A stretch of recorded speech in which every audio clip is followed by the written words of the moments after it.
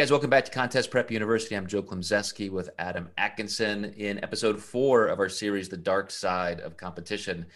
And we left off last time talking about winning and losing, Adam, and that's a great segue into what I want to discuss, which is you're just not going to win them all. And yet I understand what it's like to have massive internal positive pressure toward that. I mean, even in my last season, and probably every season up to that as a pro, you have these ideations of being called out the winner and winning and what that's going to feel like.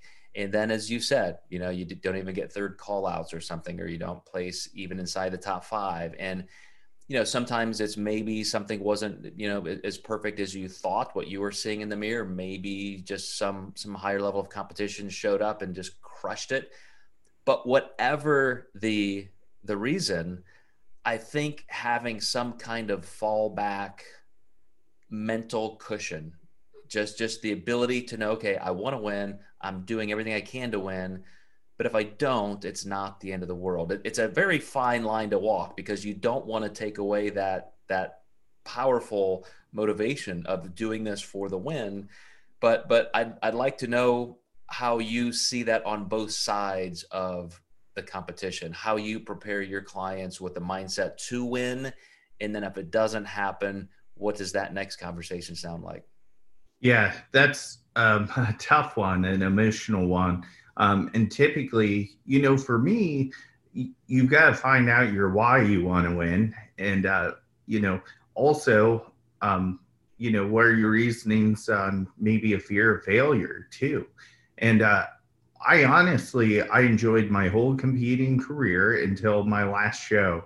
And just from my own perspective, it was the insecurity of losing in front of my clients because I then started coaching people and I felt like I was under this microscope that I had to win because I'm a coach and I didn't want to disappoint my clients. And I have to think in return, a lot of times clients feel pressured to win for me. I can still be happy with a second or third place trophy.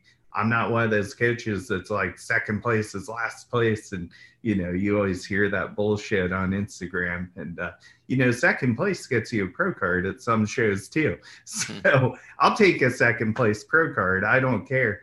But, in retrospect, you do, like let's say a client comes off stage and they're like, how the heck did I get third? I missed out on that second place pro card. It's all about strategy.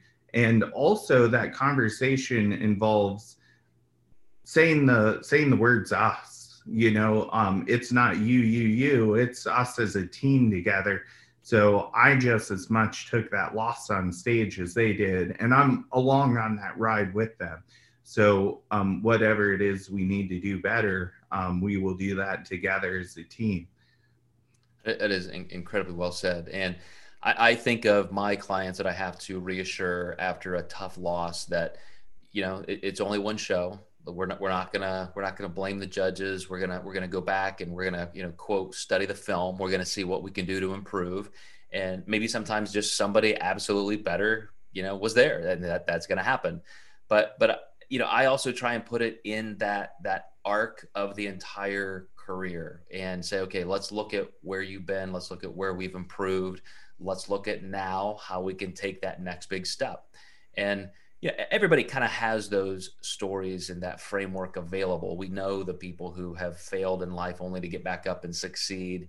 And I think some of the greatest lessons are in the losses. I mean, somebody has said this, but winning doesn't make you better. Winning doesn't make you hungrier. It just doesn't. It's always those losses that make you come back better and stronger, go back into the offseason and work harder. So I think you really can and have to have both. I think you've got that mindset that you're going to win, and that's exactly what you're training for and sacrificing for. But if you don't, that's okay. You're going to get back up and take another swing. Yeah, losing definitely set the tone for me to be a better athlete. I'll never forget, being on the sideline on the first call out and the guys doing their most muscular when they're not really focused on flexing their lats had these massively wide backs. And I thought, I have a lot of work to do to catch up to this. And yeah, it fueled every workout I did up until the time I competed again. Awesome. Awesome. All right, guys, we're going to close out this series with one more episode. So stay tuned. One more trip back to Contest Prep University, talking about the dark side of competition.